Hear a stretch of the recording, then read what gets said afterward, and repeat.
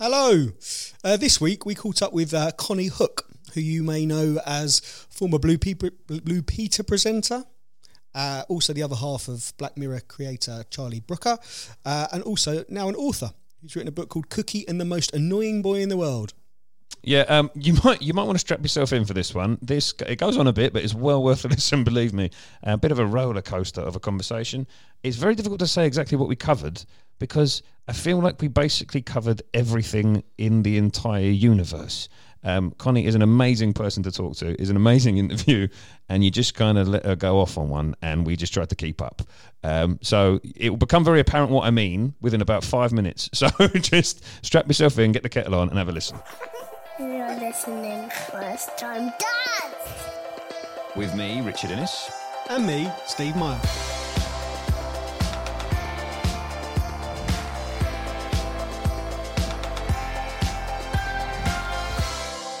Konnie. Hello. Thanks for joining us. Lovely to be here. That's not one of your children on that, Steve. It is. It is. Really? That's Steve's eldest boy. Yeah, Did he get paid for voiceover? No, he signed over lifetime rights to me. Nice.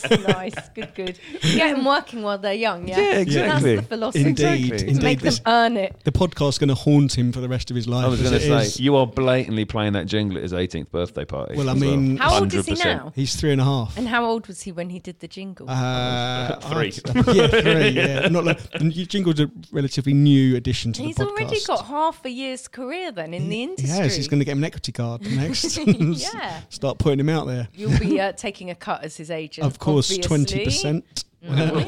What is standard? I don't know, 15, 20? I don't know. About that, Okay. I'd say. That's good. Yeah. That's I need good. to- Well, it Come. depends. If you're doing some sort of corporate engagement, it's more. Whereas if you're just doing a straight job, it's less. It's like they have different tiers Really? of money taking. Even you. Okay, right. Well, I need to agents. become a professional money taker. I think that's the way forward, isn't it? I'm a professional money spender. Or my wife is. Yes, indeed. Before we start, actually, we should point out that Konnie is very excitedly eating a timeout wafer. Oh, look, yeah. Look, I'll do the So, sound effects. yeah, there you go. Can you hear that? That's a good sound effect. This is given to me by your show. Yeah. This is great. Yeah. That is Konnie. Yeah, that is the sound of Konnie Huq eating a timeout wafer. Which you I can hear in the didn't know background. was still in existence. Our producer Dan, who also works on the Black Mirror Cracked podcast, has hit Konnie up, tried to steal a guest before Yeah. she's even been on Yeah. for his own By podcast. plying me, and it is Yeah. plying. There's like a plate full of Yeah, I don't know Time how Out many he bars. thinks you're Yeah. going to eat. He's put out the 9 timeout wafers that he's bought out of his own I'm more than happy hard-earned to eat money. them all. Yeah, Don't and you guys want a timeout wafer? No, we've just Are discussed. you that watching we've your spent- waistlines? Yeah. What do watching you get think? bigger. Yeah. What do you think? I think that ship has sailed in my personal... Indeed. Have a time out. Well, I Just will in a throw minute. caution No, I to the will. wind. I feel bad for Dan because Dan was basically like a little boy at Christmas this morning because, you know, he is a Black Mirror massive fanboy, and so he's been a little bit excited about Konnie being in the studio. Konnie, well, let's talk about parenting. Yeah. This is- chestnut. yeah. That is kind of the goal here. Yeah. We're talking to Konnie, and it's the fag end of school holidays at the moment. Oh, and yeah, the dregs. How is it going? Oh man, it's lasted 5 years. It always does. And you say it's, we're at the end. I've still got a week to go before mine go back to school. So that's not to be sniffed See, we are not in that world yet. Of course, Well, I so look Steve and af- I, our eldest boys are at nursery. So But I look after my kids on my own on a Friday all day, so I've got a little taste of what it must be like having them all the time. It's full on. That's like been my last 7 years, bar last year. So my youngest went to school last year. Okay. Hence, I'm sort of here now. I'm back in the world is again. it a big, because you're 2 boys, 7 and 5, right? Yeah. We were saying. So is it, because I've got this idea in my head somewhere as the father to a 2-year-old and a 3-month-old, that when their second one goes to school, it's like some kind of momentum shift. Hallelujah. And the weight Yeah. comes off and all that. Yeah, Is that yeah, yeah. actually the case, or is that just a pie in the sky? No, it is the case. Yes! But 5 years to go! But between the hours of 9 and 3. Okay. Which is, you can't do that much between the hours of 9 and 3. It can do 2 loads of washing.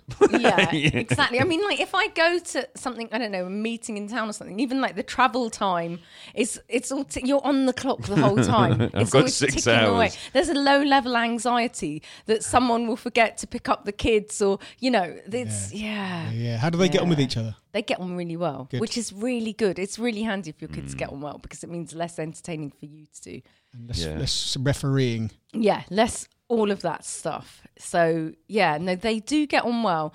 They sort of sometimes might have a little clash over wanting to play with the same thing, but it doesn't last very long. No, I've noticed that already with our, as I say, 2.5 and a 3-month-old. The 3-month-old is clearly just still a sort of blob lying on the floor at this point. Yeah. A very cute, lovely blob, but a blob nonetheless. I mean, can the blob support its own head yet? No. See, that's really young. I should probably stop describing my infant child as an inanimate object. He is a baby. But he has feelings. He has feelings. And he's lovely and cute and everything. But what's been amazing is watching the older one, Ben, actually be really lovely with him. Because I just assumed, cute. That's so and I remember cute. talking to you, Steve, before the second one was born, that, you kind of think, oh, hang on a minute, is it going to be jealousy? Is it going to be this? And at this point, 3 months in, he just loves him. He talks about him as my Freddie. Where's my Freddie? It can go either way. Yeah. So the fact that he's not, I feel like I'm in agony right now. The fact that he's not displaying emotions of jealousy at the moment means that it's unlikely that he'll sort of have this big rivalry thing going on. I hope so. I hope it keeps. Although the thing is, we haven't got to the stage yet of the thing you were describing, the kind of joint desire for toys. Yeah. And I also suspect you haven't that's got where to it'll the kick stage in. of speech. Yeah. Because he can't vocalise yet. No. So you don't quite know his personality. I mean, you know bits and pieces of his It's personality. funny how you try and apply that straight away, though, isn't it? I mean, he's only 3 months old, and we've already decided that he's this really wonderfully chilled out kid. Yeah. Because he is, he's been really easy. He's been we've been very fortunate. First baby wasn't so easy, quite challenging in places. As regular listeners will As know. yeah. But it's weird because you do kind of already. I pointed out to my wife the other day. I was like, he's only 3 months old, and we've already sort of decided what he's like, which is a bit mental. Because you're hoping it will be a self-perpetuating prophecy. Yeah, exactly. Because everyone knows that every serial killer was once a baby too.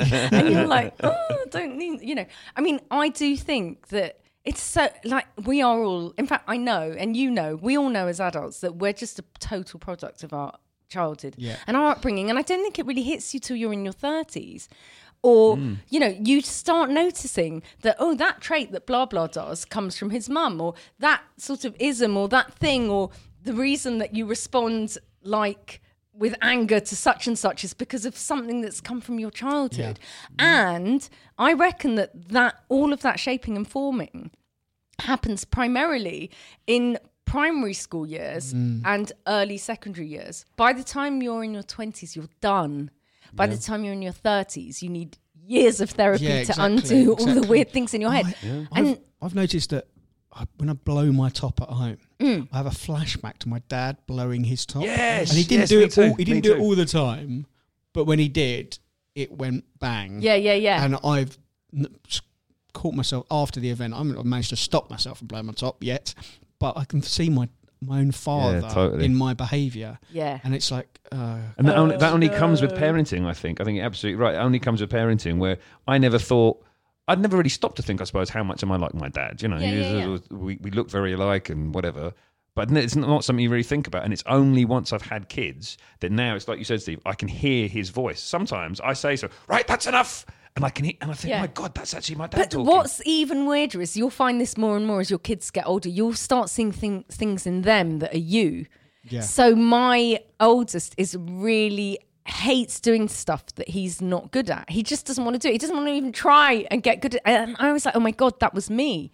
And and he's not good at losing either. And I'm like, oh my gosh, that's me. I haven't hit that yet. Yeah. He's like, there was a stage where literally we'd take him to birthday parties, and if it's past the parcel, we'd be like, oh no, like fearing, but him not.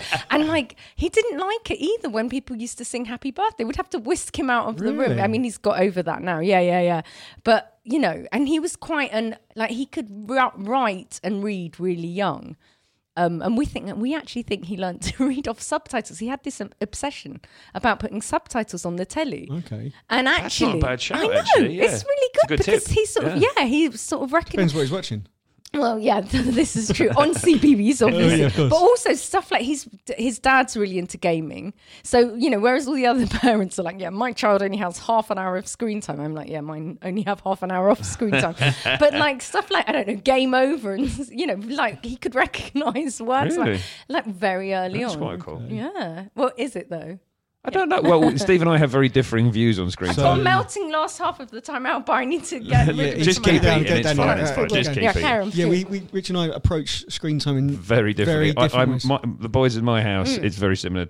by the sounds of it, to yours. Yeah. I started out with kind of a whole set of principles and like, oh yeah, and we'll do this and we'll do this and we'll do this. And then that has just lapsed very, very quickly. Very quickly, into you realise this is a good babysitting device. Well, I've watched Peter Rabbit. I've watched this episode of Peter Rabbit approximately 57 times this week. But we'll just watch it again. Well, you know what? People once feared books, didn't they? And then they feared telly, and now they fear YouTube. That's a good argument. And somebody actually, who watches screen time. We all do it because Steve is still a Puritan on this and has managed to. So Jackson doesn't watch anything. My husband looks it all up extensively, like the research into it, the reports, blah blah blah, and he swears blind that there's no academic evidence or no studies have showed that it's a bad thing. I'm taking that. I'm taking that and running with it. Like, I trust your husband's the opinion. 1940s smoking lobby, is he? Is he working for William Morris in like the 1930s? Yeah, he's sponsored by Google, obviously, and YouTube. But he is of the mindset that let them be ahead of the curve, because that is what is the future. I mean, the argument, they're the next generation of Netflix viewers, aren't they? Yeah. You pay your mortgage. Well, look at these YouTubers. I mean, okay, so we took hours to see. Have you heard of Dan TDM? Yeah. No, what's Dan? Yeah. Okay, so Dan TDM is a YouTuber that does gaming. Worth so like 20 million quid. I see, he right. is massive. So we took them to Wembley Arena. It was packed with 7-year-olds that were all Dan TDM fans. Dan did 4 dates, and his management or whatever wanted him to do way more, but he doesn't need to. He doesn't need. 'Cause he's loaded. Yeah, he's absolutely minted, and it was mad. And these 7-year-olds are just watching. You know, this, they'd sort of made this sort of little plot up and this story to divide the audience into these 3 gangs, these 3 tribes that are sort of, there's this loose plot that, you know, you're all against each other and who will win. But really, it was just a device to get this whole audience to just watch 3 kids gaming against each other on a big screen. Money for old rope. But esports, and they loved it. Esports is enormous like that. You know, you go particularly in the Far East. You go to sort of, I think in Korea they have these enormous tournaments where it's like football stadiums that are sold out. You know, 80,000 people there, all watching 2 blokes playing FIFA on a screen. Yeah. You know, it is mental. It's but mad. I think that is the future. It really. I mean, okay, so we've got this virtual reality headset at home. Black Mirror fans are now, the ears are pricking and up. I'm so like, sorry, am I going off on a tangent from parenting? I'm so like, I'm analog, he's digital. Like, I just want a phone that can make a phone call, and I would like to look at the internet now and again, but really I don't need anything more than that. And I put this headset on, and it's portable. So you can take it I could have bought it here today. It just fits in a bag. You don't have to link it up to your telly or a console or anything like that. It blew my mind. It actually blew my mind. There's loads of different things you can do on it. You can be in a boxing match. I did this thing called Walk the Plank, where I was at the top of a building on a plank looking down. It was so real that I was just terrified. I started getting vertigo. Honestly, it blew my mind. And I'm so usually I'm like, that would be out of date really quickly. What a waste of money. Technology is obsolete in 2 seconds. And I was just blown away. So I think I've been won round by my husband. I think that's what's going to happen. It's like that film Ready Player One. Yeah. Where there's all these people who are living in some kind of post-apocalyptic world who are just sat in their bombed out flats with virtual reality headsets linked up to some kind of vitamin drip that just keeps them. That is kind of like the sort of Black Mirror concept. I was about to say, I think Steve is pitching a script here for a new Black Mirror episode. It's true, and then I will hopefully want my son, who doesn't watch any screens at all, except for 7 minutes of Tottenham's football highlights on a Sunday morning with me, to have the skills of interaction with other human beings in a different way. You know, he will, if he bumps into someone in the street, he better talk to them rather than over a headset across an internet connection. Yeah, it's just I think that screens are going to be part of his life. He won't be able to avoid it, but I want him to have a different basis. No, I'm with. Look, I wasn't on any social media, not even Facebook or anything, till literally 3 years ago. I had to get on Twitter as part of a job. So I got on Twitter. And so I'm totally of the same. I was really annoyed that I liked the virtual reality. It was I was fighting it. I'm so with you. And I ring people on the phone for a conversation still, and millennials just think that don't I'm understand like, it. so, that's so retro. You use the phone to talk to people. And it's really weird because surely that's a better sort of medium than sort of using, like, texting someone is just like having a pager. That's really retro, isn't it? My wife records her text messages as voice and messages sends it as WhatsApp. sends it. Yeah. I've seen people That's doing weird. that in the street. That's sort of freaky. going, Siri, tell my wife that I will be late home today and to put the dinner in the oven. Or whatever. But I still go back to your original point there about the idea that the way things just move forward, every decade, every generation, whatever it is, things continue to, and progress is inevitable, as it were, whether it be positive or negative. And so I kind of just roll with the tide, I suppose. And I kind of, I'm happy for my boys to do that as well, in the sense that, well, look, this is progress. This is the way society is moving. You move with it. Yeah, I think everything, but in the right amount. So as long as they are still sort of interacting, Yeah, as with long as he other knows how people. to speak to people. That's Yes. that's quite important too. Yeah, definitely. Because my friend, so she gave her child no screen time. And this is going back now because he's actually in secondary school now. So this is probably a bit pre-iPad. She wouldn't let him go on the computer. And then he started being really sort of nervous about going to school on a Thursday, and then she couldn't get to the bottom of it, and she found out that he was nervous and worried because they did computing lessons and all the other kids just knew way more than him. And he felt really backward. And so I guess it's exactly what you're saying. You need to move with the times. Yeah. I mean, if Jackson wants to do coding, go for it. Get on the HTML, I son. Yeah. actually think they should teach coding in 100%. primary school. Yeah. Probably someone's going to tell us they do now. Someone's going to probably get like an email from someone. Well, going, you know what? So I've been looking it up, like to what extent it is on the curriculum, and it's in. So you can get like little apps and little games that sort of introduce you to it.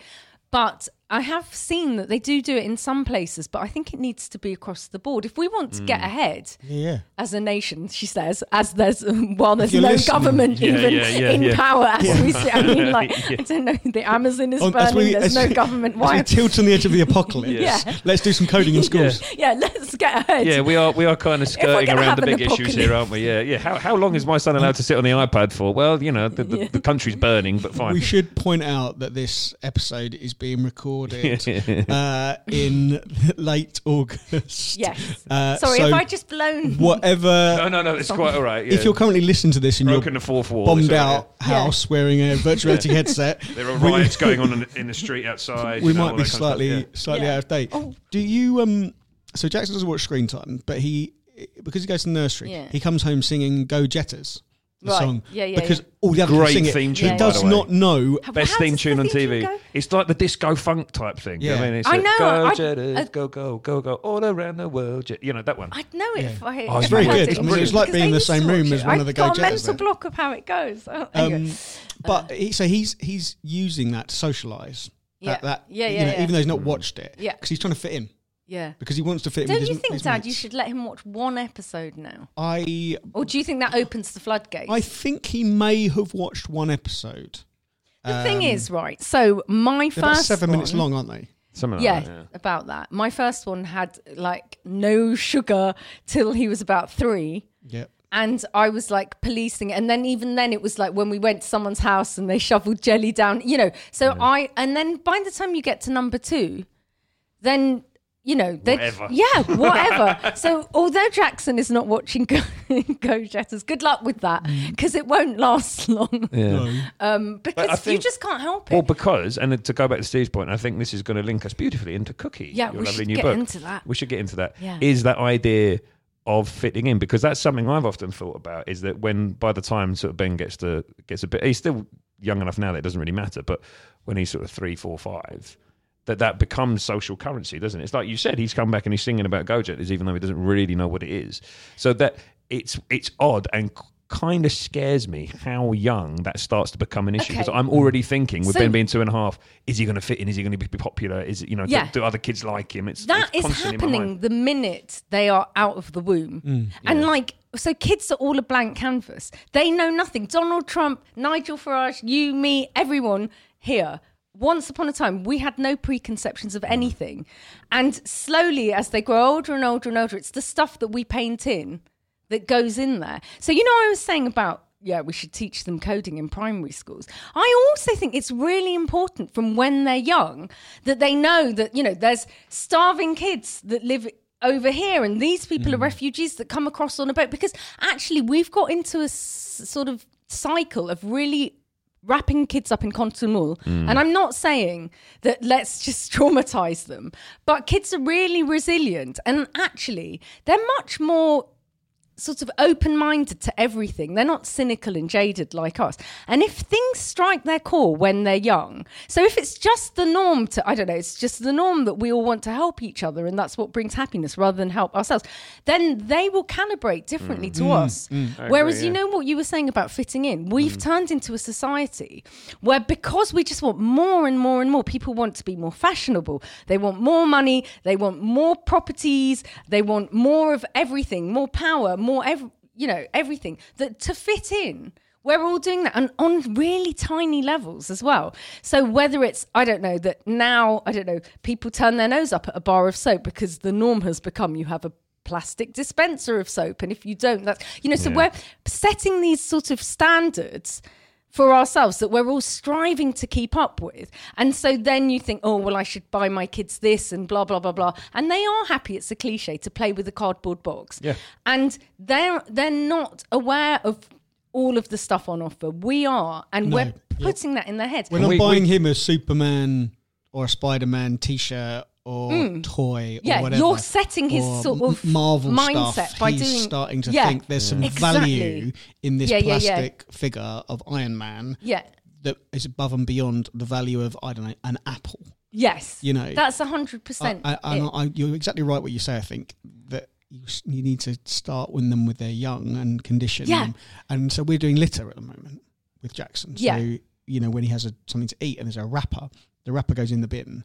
And the reason the wrapper doesn't go in the go in the bin, it's going to hurt animals, it'll harm the world, and animals might die, Daddy. And it's like, yeah, that's right, Jackson. Animals might die if you drop litter on the floor. And just to make it as simple as possible. And then he sees that his sister, who's obviously 1.5 with a ice lolly wrapper, he's like, she must put that in the bin or animals will die. Yeah. No, but that's the way to do it. Because I now, to this day, hate wasting food, because my parents would always make me eat everything on the plate, and it's better to put less on the plate and then take more than just to put loads and then just end up throwing all this food in the bin, because they came over from Bangladesh where loads of people can't afford to eat, and so stuff like that has gone in the book, because like I say, things that strike you to your core when you're young you take with you for life. So, and that's both positive and negative, isn't it? Because the thing that's always rung true in my mind is prejudices, whether it be racism, homophobia, misogyny, whatever it might be. Those are things that are put onto a kid at some point. Yeah. So in the same way that what Steve's doing with Jackson and with litter, that's like kind of a positive message and trying to get that positive vibe into him on that particular subject. At some point, someone somewhere, any kid that grows up to be a racist, they don't. You're not born racist. You're not born homophobic. Right. Yeah. So it's just so important that you're putting those right messages into them at that early stage. Yeah. So I remember being really young and hearing like a woman's voice on the radio, and I must have been really, really young at the time, and I thought, but I didn't think women were on the radio, and I didn't like it because I thought, but that sounds wrong. But it only sounds wrong because I hadn't heard it. Now, you'd never think that because, it's a lot better than it used to be. I can't say it's perfect. But the point is, you need to get kids conditioned to all of this stuff. And then anything is possible. Like anything is possible. People fought the smoking ban, didn't they, before it came into effect. Non-smokers and smokers alike were like, smokers will be second-rate citizens on the street corner. This is awful. The minute you change it at the root, quite quickly, we wouldn't have it any other way. Same with wearing seatbelts, whatever. If I came in here now... Drink driving. Yeah, things are just, people are often nutters until something's normal and then they're trailblazers. Suffragettes are maybe no different to sort of Extinction Rebellion people or whatever. I'm just giving examples. So we're saying that Brexit's good then? We don't. But to tell you the truth, we have no idea. No, we don't. We don't know what's good and what's bad, but we can only use what we think. But what I would say is that there's lots of people that think, helping yourself is a better outcome. So Brexit is us having, let's reclaim our independence and let's make our own laws. Let's just do our own thing and help ourselves. And people think that brings happiness as opposed to helping each other. Well, so I heard on the radio this morning, someone talking about the environment, and they said the whole of society is set up along capitalist principles, which is to create wealth. It's not, and that's not compatible with saving the planet. No, it isn't. Of course it isn't. You know what? Everything is about ease and wealth. So even the example I gave you of the soap dispenser, you know, we didn't need that, did we really? But we've got it. And it's in everything. You know, we used to use chalk on a blackboard, but instead we'll have like a whiteboard now made of plastic or whatever. It's in everything. So in really, really subtle ways. So it's not just the big things like let's drive an electric car or let's, you know, all become vegetarian. It's in every little thing that we do, because how do you communicate this to your boys then? I think, well, I mean, yeah, mine are 5 and 7, but like you were saying, it's all that thing of, I don't know, if they're brought up to sort of know the difference between recycling and, so my husband will sometimes carry a bag and put it in the bin, not even in recycling, and it's not because he's not into the environment, he's just not thinking. It's because he's had a lifetime of not doing that. We're so conditioned because we had a lifetime of smokers smoking in buildings. We fought it and we were too used to it. The minute it's changed at the core, it becomes normality. So people, I don't know, took in evacuees because it was the norm. It wasn't like this is this choice. We've got war. You can have a kid if you want. It was like you have to. So I'm just giving this as an example. If we all had to have a refugee and it was the norm, then we wouldn't think like, oh, I don't want a stranger in my house, because it'd just be part of normality. It's really hard to do at our end because we're so ingrained, like I said. But with children, they don't know what the norm is. You look at the climate protesters, the Greta Thunbergs of the world, they are much better at all of this than we are. And also, they haven't got that sort of capitalist sort of I want more thing at the age of 7 or 6. They've got the innocence of believing that you look after each other, and we've got the cynical aspect stronger of knowing together. That actually we look after ourselves, and that's the only way I can be certain. That's our mentality. Yeah, and there's a reason. There's a reason people get less left wing as they get older. Generally speaking, I know that's not. I know that's a generalisation, but I know so many people who, at the age of 18, 25. You know, rabidly left wing. Like really, I can think of several people in my own family. Yeah. And then as you get older, you get into your 30s, you get a mortgage. Suddenly you're paying for kids. Suddenly you're doing it. You know, and you start thinking about how much tax you're paying. Exactly. And then all of a sudden, you know what? The tax thing really gets me, because these people at right wings are always like, stop a scrounger. People are claiming benefits that shouldn't be. Why is that any difference from people trying to get their tax down and avoiding tax? Whereas if kids are just taught this is the norm, like we'll do this and we'll have good hospitals, good schools. We won't need private schools. You know, all schools will be good. Everything will recalibrate. At first, there's always an adjustment, and that's the problem. People don't want to go through the adjustment to get to the great place that we could be in. If you see what I mean. Let's say you're Prime Minister, right? Let's make you Prime Minister right now. Yay. I think I might be better than Boris. Well, I was going to say, or whoever is the Prime Minister as this podcast goes out. Oh, yeah. Could be bloody anyone at this point. If we have a Prime Minister when the podcast goes if number out. 10 is still standing. But let's say, all right, so thinking specifically about, you know, how we're influencing our children and how things specifically related to that, what would be, you know, like money no object, what would be the thing you'd want to do? If money was no object. For like literally just completely hypothetical. For You're climate Prime Minister. change. Or for kids. Well, okay, in so order, what I would do, in I order would to make communicate it these messages. compulsory in schools that you would learn, like, so I don't know whether you call it citizenship or whatever, but it's actually part of the curriculum to learn about values of altruism, right? So we used to have a top rate of 90, I think it's 95% of tax in the 60s. Yeah, something like that. 70s, whatever. At the time, it was just the norm. We will never be able to go back to it because that seems mental. But it's only for people that can afford it. You know, what more do you need once you've got a roof over your head, once you've got food in your mouth, and a virtual reality headset? Well, this is the important key thing. Friends and family that give you, because that's what real happiness is. So like anything that is sort of a material good that makes you happy, the iPhone 1000, you are happy for all of till the iPhone 2000 comes out, and then you're chasing it, the 3000, the 4000, the 5000. So the happiness is just very bite size, but you liked it so much you want the next bit and the next bit, but you're forever chasing it. But in doing that, you know, the money is going on these consumer goods for yourself or whatever.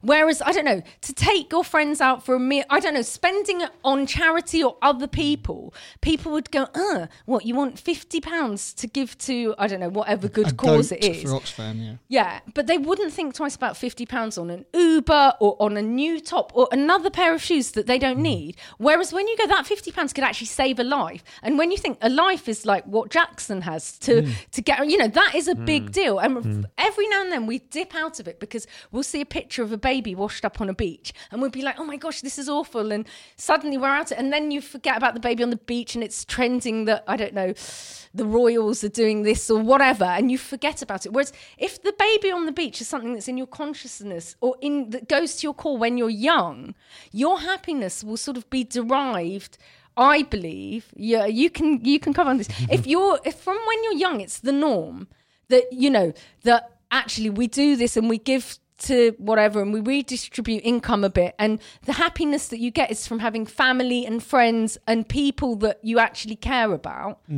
Then suddenly you won't. I honestly can say I do not get the happiness from buying new clothes. I haven't bought a new item of clothing since Blue Peter. But why? It's because I'm selfish like everyone else. I don't get the happiness from that because I've been conditioned sort of differently just to derive my happiness. But I can totally get it that people do, and people pay loads for therapy, and maybe if the new shoes is your therapy, it's a really complex thing where we derive happiness from, but it's all that we can want. I'm with you. I when we became parents, my wife and I, as soon as you get your head around the idea you can buy secondhand baby stuff, or you can have secondhand baby stuff, it changes your finances dramatically because you realise you don't need a brand new. This, and also everyone's got friends whose kids have grown out of that stuff. But my point was going to be about when you've got kids and when they're younger, you get inside their heads and it potentially changes their behaviour further on down the line. And this altruism idea and this, you know, giving, you know, you're an ex-Blue Peter presenter. We will all remember Totalisers from Blue Peter about kids giving. The charity stuff. Blue Peter was woke before woke. That was a massive thing, wasn't it? Of people remembering, you know, and there'd be kids that would do sponsored stuff. I don't know if your kids still do it at school. Everyone would take their sponsorship form around to all the relatives because we're raising money for some charity of starving children in Africa, you know, the late 80s, Michael Burke, you know, Ethiopia, that kind of stuff. We've got a generation of people now who grew up through that, and we're not seeing. And we're the capitalistic bastards. We're still capitalists, aren't we? Yeah, because people don't join up the dots. So, you know, we're saying this thing of like, oh, don't buy loads of clothes, or I don't know, be vegetarian, or people have this mentality of I won't make a difference. And it's kind of true to some extent because you won't unless everyone does it. And when I say everyone, it needs to be everyone globally. And this is the big problem. But if you don't lead by example, then it will never happen even globally. No. But you're absolutely right. People don't join the dots. So, like I bumped into, this sounds like really flash, but I saw Prince Harry at some thing. It was a screening actually of a Hazard at a David Attenborough thing. Next time you see him, ask him if he fancies coming on the podcast. I would. But I just mentioned to him, he was saying about, I don't know, we were talking about Meghan. Oh yeah, Meghan was expecting a baby, blah, blah. And I don't know how the conversation got onto it. It was obviously because of the whole like climate change thing, because we were watching this David Attenborough thing. And then I just said to him the thing of clothing, like, I just think it's fast fashion is crazy, blah, blah, blah. And he said, but that's a whole different story. Right. And the thing is it isn't. It isn't a whole different story. What did he mean by that?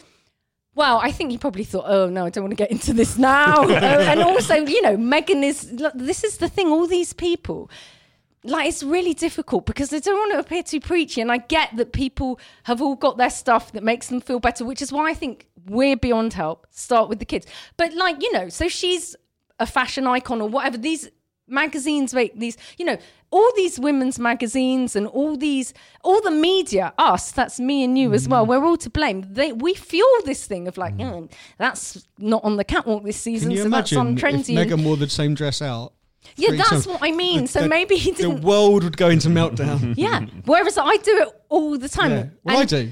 Yeah, and everyone does. Everyone normal does, you know. But the point is, if Meghan did, it would be brilliant because it would say that's okay, and then maybe other celebs would. Yeah. You know, But who's going to be the trailblazer? yeah, That's the question, and isn't that's it? the thing. And then I was saying this thing of like, so all the books that I've done, so this one's sort of to do with learning, and Cookie's very much into science. We've got a real dearth of kids going into STEM learning, and the problem is if things are painted as worthy or education is painted as, you know, boring, then you're not going to want to do it. And I'm Blue Peter and sort of all of everything that I've ever done, I've always had this sort of thought, and it's the same with Netflix binge viewing or whatever.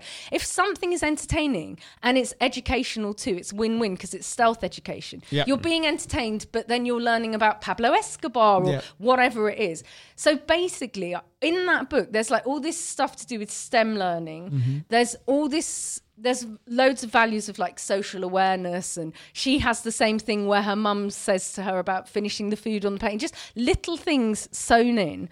And so if you're sort of, I don't know, doing it through enjoyment, you're getting all this information into kids without them realizing it. Book 2 is totally about climate change. Book 3 is about coding and hacking. Hence, I was looking up the national curriculum.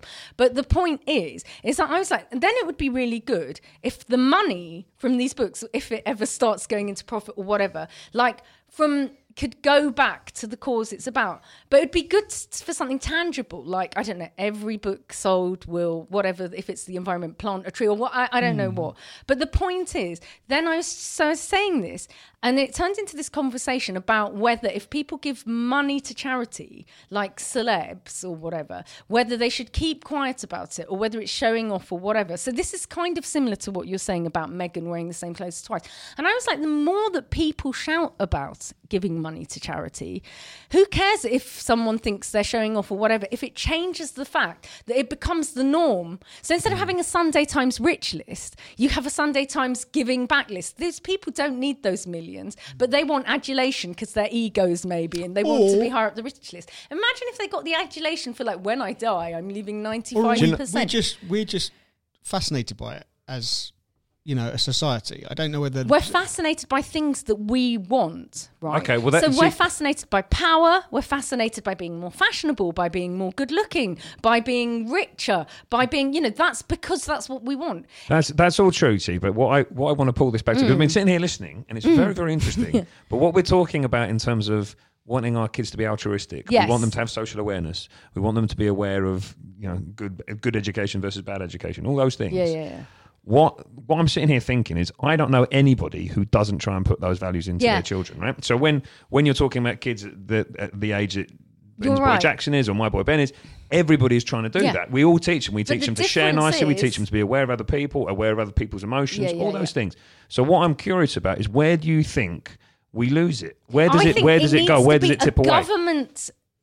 Like, it needs to be a compulsory thing so that gradually, and it won't happen quickly, but we're almost like, so you know, I said this thing about not buying new clothes. So a lot of my friends have got quite, and you know, that whole make do and like mend and make do thing, it's all taken off. But I noticed, I met up with a couple of friends the other day, and then one of them said to the other, "Oh, I love your top," or whatever.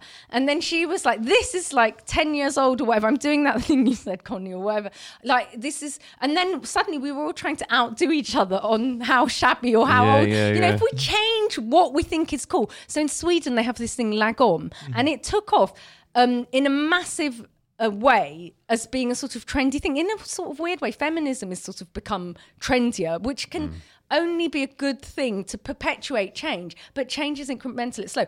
But if lagom took off here, and lagom is just the right amount, we don't need a million items of clothing. We don't need, you know, anything other than just the right amount. When I was moving between moving house, me and my husband were living in like literally a shoebox with our firstborn, and all of my stuff was in my mum's house, and I suddenly quickly forgot what is all that stuff, because I can't even remember what it is, and like it took ages for us actually to get moved because we had all these property issues, which is a whole other story. But the thing is, you learn quite quickly that you don't need much, right? Yeah, it's true. And this whole thing of lagom was, people were sort of, it was cooler. So like, if I'd come onto your podcast now and I'd said to you, hey guys, like my top is made out of gold, it's gold thread or whatever, you'd just think, oh, that's really tacky and gross or showy, or, you know, how you might judge someone because, you know, maybe there's somebody and everything is to do with tastes and what's on our social level anyway. So if you went to someone's house and they had gold lions outside the door, maybe it's their taste, it's not your taste, you might think it's showy. What we need to do is make taste like, you know, if someone's like she's got another handbag, that's just, do you see what I mean? And it can only be done at the stem. But it's also incremental, like I was saying about... How can you do Lagon with a toddler? I mean, I'm looking at the amount of stuff that my boy has. They grow up. So it's sort of like I said about you can do all this little stuff now. And like I'm saying, they can do it in the schools. And then slowly, all these people... So like, if you think that you're right, we're all taught this stuff, but the Trumps and the Farages or whoever it is that you think hasn't got the right... I'm just giving examples.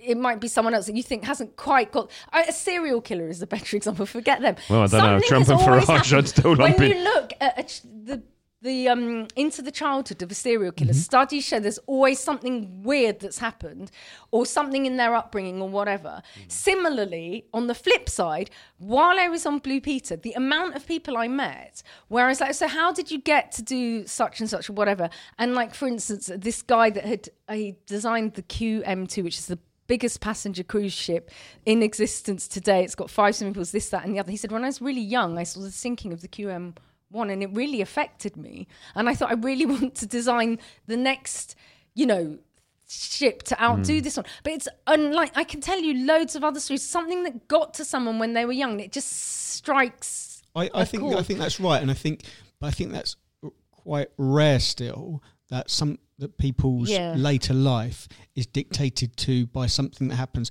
It goes back to what I was saying earlier. There is a period where you lose whatever your childhood. I think you're right, which is around your 20s. Because I'll speak to kids now and you say, what do you want to be? I want to be a policeman, I want to be a fireman, I want to be a spaceman, da-da-da. They won't. They'll be working in a call centre, potentially. Yeah. Or they'll raise money for, you know, a really good charitable cause at school. But when they're older, they won't.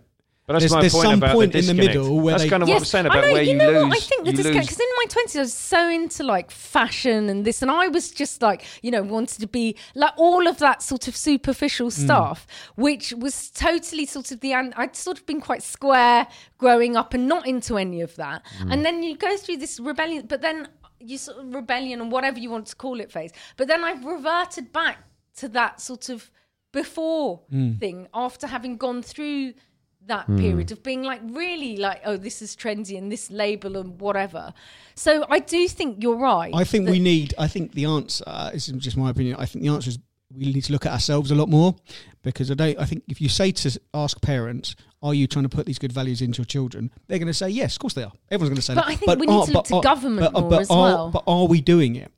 Are we actually doing what we say we're doing? When we look at ourselves and think, well, okay, how much am I actually practicing what I'm preaching? But it's a big thing for you to do as a parent on your own. It's a societal thing that needs to happen. Of course, but that's how change happens, isn't it? Because most people are nice, even whether they want to avoid taxes or whatever. I mean, on some level, even, you know, like, you know, I've met, say, Boris Johnson or whatever before. He seems like a nice person, but deep-seated, there's something in his mentality. So, you know, your parents can teach you please and thank you and blah, blah, blah, blah. If you grow up in a society where it's the norm to do something, you only want to do it to fit in. So, you know, if everyone has an amazing house that looks like it's from a show home, then you'll want that, because you'll feel embarrassed if you've been to their house and it's amazing after show home, and then you invite them to your hovel. You know, you'll feel embarrassed because it's what you said of fitting in. So we can't. It needs to be a whole shift of many different things. I suppose this goes back to that thing that the stage. I guess there's a difference at play here in terms of your boys are a little bit older than our kids, and we're still at that stage. I know Jackson in particular is a little bit older and he's starting to get more awareness of the outside world. We're still in that world, I think, to an extent where we are their world. Do you know what I mean? Like they haven't really been exposed properly to society and understanding of all that. Whereas your boys now, they're in school, starting to get there. He's started to question. If he sees, interesting. I think the way the perspectives that we take is slightly different, because to me and Steve, the way we behave is still the biggest impact by a long distance on how our kids see the world. Whereas your kids are at that age now where Jackson's starting to ask if he sees somebody by the station sat on the floor, with a notice saying, I'm hungry, I'm homeless, Yeah. or whatever, he'll ask what that person's doing. Yeah. The other day he saw some people vaping. Yeah. And he was asking, what's that? What's that thing that person's got in their mouth? And then the whys and that kind of stuff. Yeah. And that's when the door starts to open. Yeah. He's at that And tipping you can point, get isn't he? in and start to, help them, build. You can't create the child you want to, but you can. What you give them back then at that pace is what they'll carry forward. So I will start to try and explain to them about homelessness or about litter or about smoking. Another dad might go, don't. That person's lazy. Yeah. That person's lazy. But the other dad isn't a horrible person. It's in his upbringing and his mentality that he just thinks. I mean, what I mean is, he might be a horrible person. Don't get me wrong. But what I'm just saying is, we're not the majority of us by design, like we have some form of empathy, but it's like nurturing that. The more you can get of it when you're young, the better. And actually, studies have shown that reading is a really amazing medium for empathy. And so there was this. So just in prison. Sorry, this is going off on a tangent. But if prisoners read... How many tangents have we swerved off on? This is amazing. Okay, no, I'm not going to go off on another tangent. But the point is the more empathy someone has, if they become the president of the USA or the head of a FTSE 100 company or whatever, they might want to be that person that doesn't just increase a fat cat salary, that wants to give to the workers or that wants to even do a charitable thing through the company, not just because it's ticking a box, but because they want to. And there are people like that. There are. I hope but so. It's just that their upbringing has maybe been better than the other ones who just want it all for me. But the big thing is you don't take it with you when you die, right? So even fine, like I said, we're all beyond help. I don't want to be too preachy to adults because I think they're just too far gone. And I don't really want to be preachy anyway. It's just we're on the cusp of Armageddon. But the point is that when you die, you don't take it with you. And so we're all like, while we're alive, like scrabbling around being, helping us or whatever. And if it can just redistribute when you go, if that was compulsory or something, I don't know. But it's just sort of seems like there's some mental disconnect that there's people are dying and the Amazon's dying and all this stuff. But the main problem is that we think I can't do anything on my own. Yes. That is the crux of everything, and it needs to be everything. It starts with politics and it extends into every other part of social living, really. And it's tackling it at the roots. I think it's a clash, isn't there, between we want big change, but is big change going to happen with one big decision, or is big change going to happen because lots of people make lots of little changes, which results in a big, one big change? Yeah. No one knows the right answer, but it's certainly be a combination. Yeah, it's certainly not a bad thing as a parent to try and help your kids understand the world by talking through the things that we've spoken about. Do you think that you've become more of an advocate for change by becoming a parent? Because I know I think for me certainly I have done. Yes, and also from my own parenting. Being brought up by my parents. So, my parents grew up in a village in Bangladesh. So weirdly, I probably can empathise more with, I don't know, being a refugee or what, all of that stuff. Whereas if it's something so alien to you that it's like a sort of brown face far away or whatever, it's almost like, I know this is going to sound like this is going to sound really mental, but just say if you kill a fly or whatever, it's just like, well, they don't have any feelings, that fly, so it doesn't matter, so who cares? But to the fly, it's all of their world. Do you see what I mean? But then they might not have a nervous system or whatever. Yeah. And obviously, the more something is alien to you, the less you and I know it's sounding like I'm saying like people liken people far away to flies or whatever, and it's not something other than the fact that it's not in their face. I get what you're saying. I get what you're saying. The fact you don't understand some other way of life, or in that case life experience, is not an excuse for dismissing it. It's the basic rules of empathy, isn't it? Yeah. I mean, you talk about the fly analogy or whatever. We talk about with Jackson about, don't kill animals. Snails, don't tread on snails, Jackson. Yeah. And we, in the back of my mind, I've got serial killer. He starts off with snails, and before you know it, he's pulling feathers out of birds, and Yeah. That's how it starts, that's how it starts. Yeah. And hopefully he'll be in a position to travel and see some. Well, we're fortunate we live in London, which is cosmopolitan, metropolitan, multicultural. He'll go to, we live in South East London. He's going to go to a school. There'll be classrooms with lots of different people, different countries and languages and that kind of stuff. So he'll that become a normality to him in a way that perhaps in a kind of an Oxfordshire village, perhaps he might not have that experience. Yeah. So I've thought of that of my own upbringing. I'm very, very keen for that to be replicated for Ben and Freddie. Where we're from the same part of the world, Connie, right? We're the same part of West London, and the school I went to was so culturally diverse and ethnically diverse. And I remember specifically, it wasn't until I went to university that I really encountered racism. I can specifically remember the incident. Yeah. Like being at university and somebody saying something and me spinning around, like recoiling. What the hell are you talking about? Yeah. What? And it was because I was I grew up in a school environment which was that diverse, and that's what you want for your kids. That's why. So in kids' books, there's a real drive to just put characters from all sorts of backgrounds and ethnicities, and the more you have, I don't know, gay parents in a story, the more it's just the norm rather than. So you wouldn't ever worry about tokenism in that sense, in the sense that it's a positive. The more tokenism there is, the better. Frankly, remember I said you have to go through a change which can often be worse to get to the better situation. So tokenism, Brexit. Could be no more of the B word. Tokenism is something we have to go through in a way to get to it being a norm. So I could see that. The first British Bangladeshi presenter on Blue Peter, or there's a big deal made of the fact that I was Asian doing the job that I did, and at the time I didn't like it because I used to think, but I'm normal too. This marks me out as other and different. That's not the only way I identified. You know what I mean? Yeah. Well, I watched the O.J. Simpson doc, and O.J. was trying to be sort of like a white jock and everything. And it was sort of a similar thing. He just wanted to be the same, but also you're sort of being racist against your own in doing that.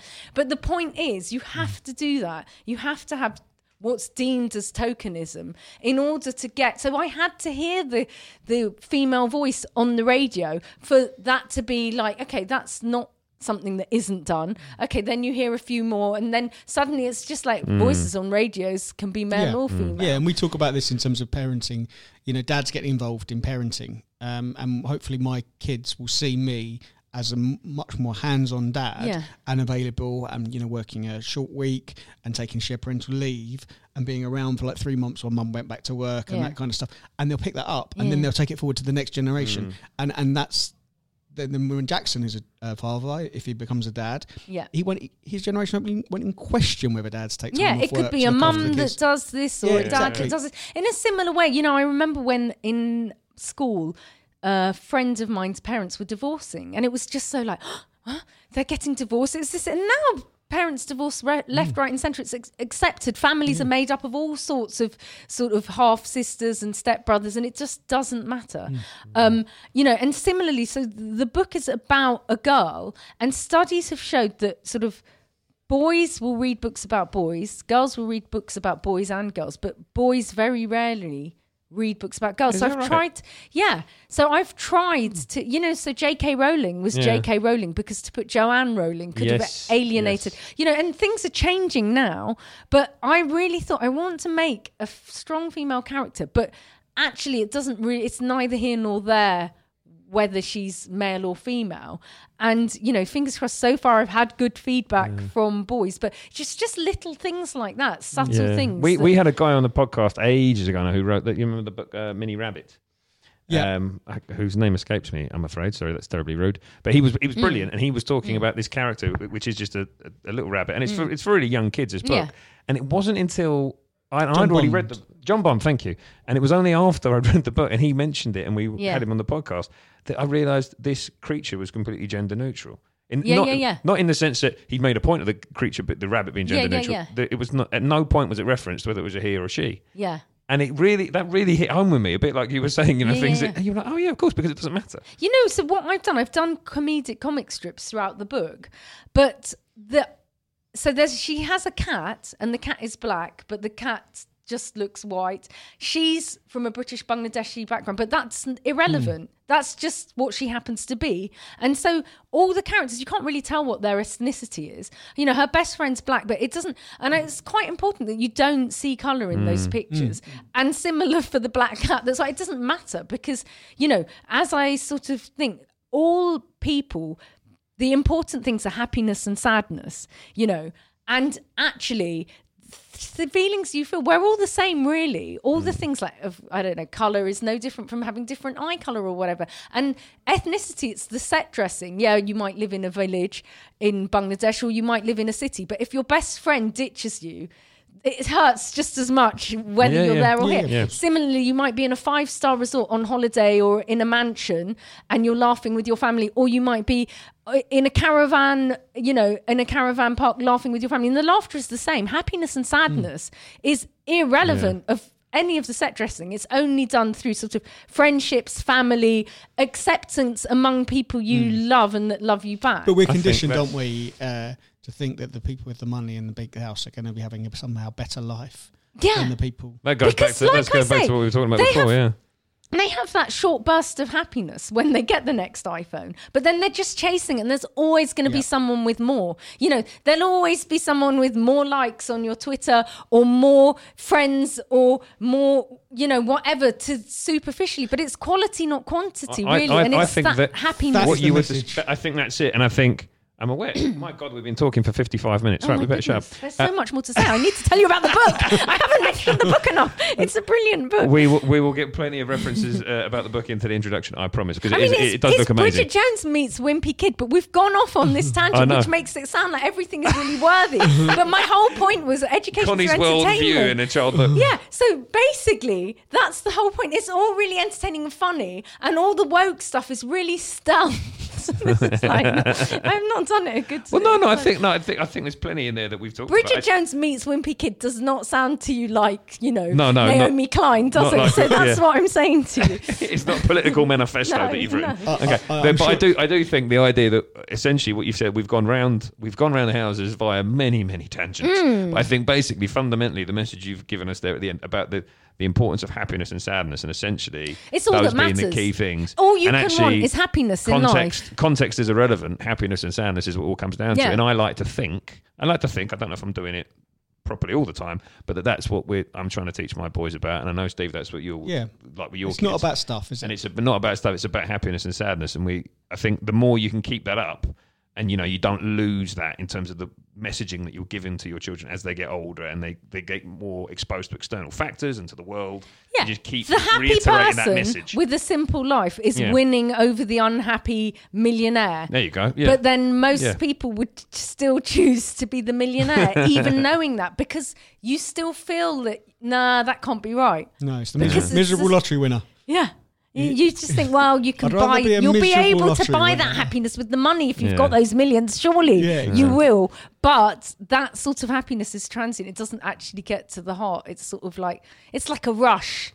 What we need is more rich people talking about how unhappy they are. That's basically it, isn't it? Let's get lots of wealthy people. They are in the out room. there. I'm sure you've worked with many of them.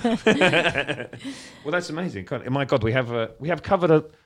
I don't think when we sat down an hour ago, I envisaged us covering some of the areas we've covered there when we talked. Putting the world to rights. Yeah. I think if parenting tips and parenting experience. If you want more of this, read the book. Manifesto. Yeah.